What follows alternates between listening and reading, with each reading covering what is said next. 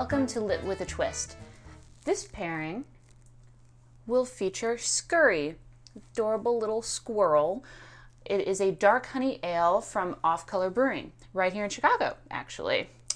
And I thought this would be a phenomenal beer to pair with politically correct bedtime stories. This book was a gift to me from my father.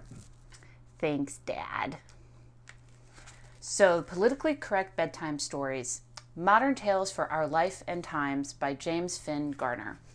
Perfect reading when you're drinking Scurry. However, I'm going to be sharing with you one of my favorites within the story, which is Red Riding Hood. This is a pretty badass Red Riding Hood. So Scurry might be served in an ale, like a tankard, something like that, with every other fairy tale that you can think of. But Little Red Riding Hood is a little bit classier than that. But she's also a badass. So she's drinking this dark beer while sharing her story. Cheers.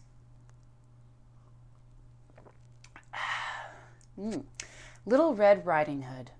There once was a young person named Red Riding Hood who lived with her mother on the edge of a large wood.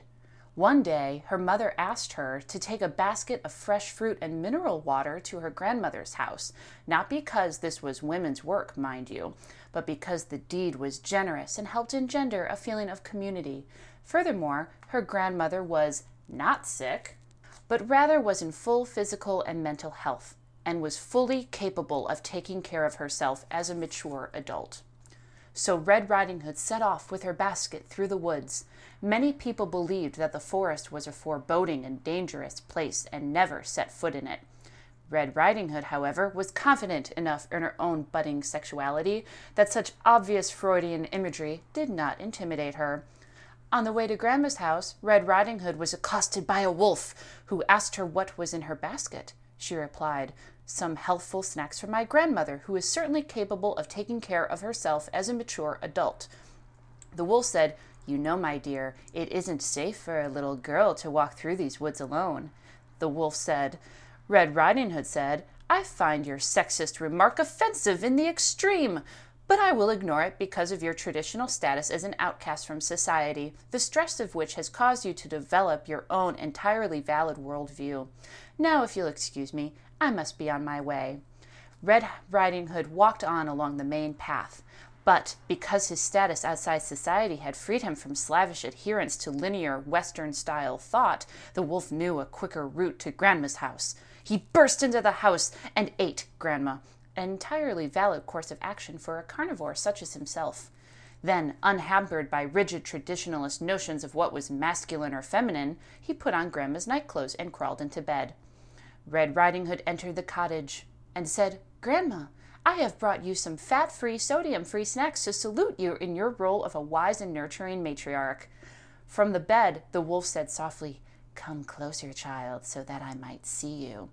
Red Riding Hood said, "Oh, I forgot you are as optically challenged as a bat. Grandma, what big eyes you have!" "They have seen much and forgiven much, my dear." "Grandma, what a big nose you have, only relatively, of course, and certainly attractive in its own way." "It has smelled much and forgiven much, my dear."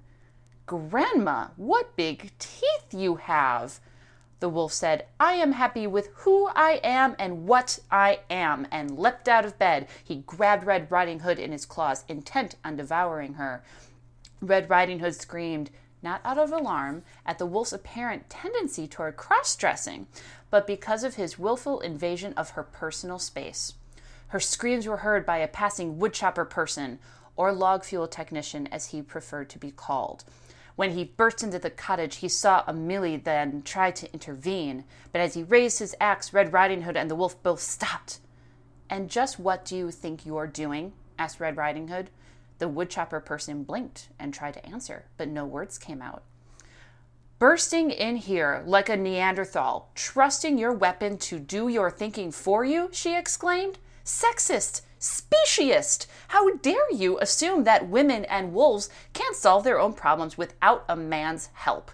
When she heard Red Riding Hood's impassioned speech, Grandma jumped out of the wolf's mouth, seized the woodchopper person's ass, and cut his head off.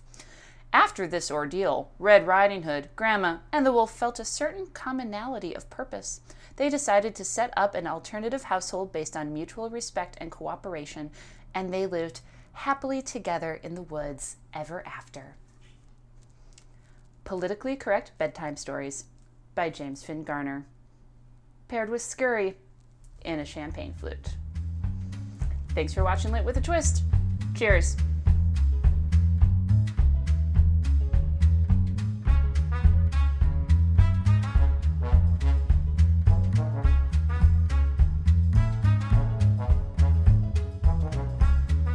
Thank you for listening to Lit with a Twist. My name is Rachel Yeomans. You can follow me on Twitter at twitter.com/Rachel Yeomans. That is Yeomans. Yes, Yeoman of the Guard for you history buffs. Editing courtesy of Hypothetical. Intro, Sweeter Vermouth by Kevin MacLeod. Outro, Rollin' at 5, also courtesy of Kevin MacLeod, both available at incompetech.com. That is incompetech.com.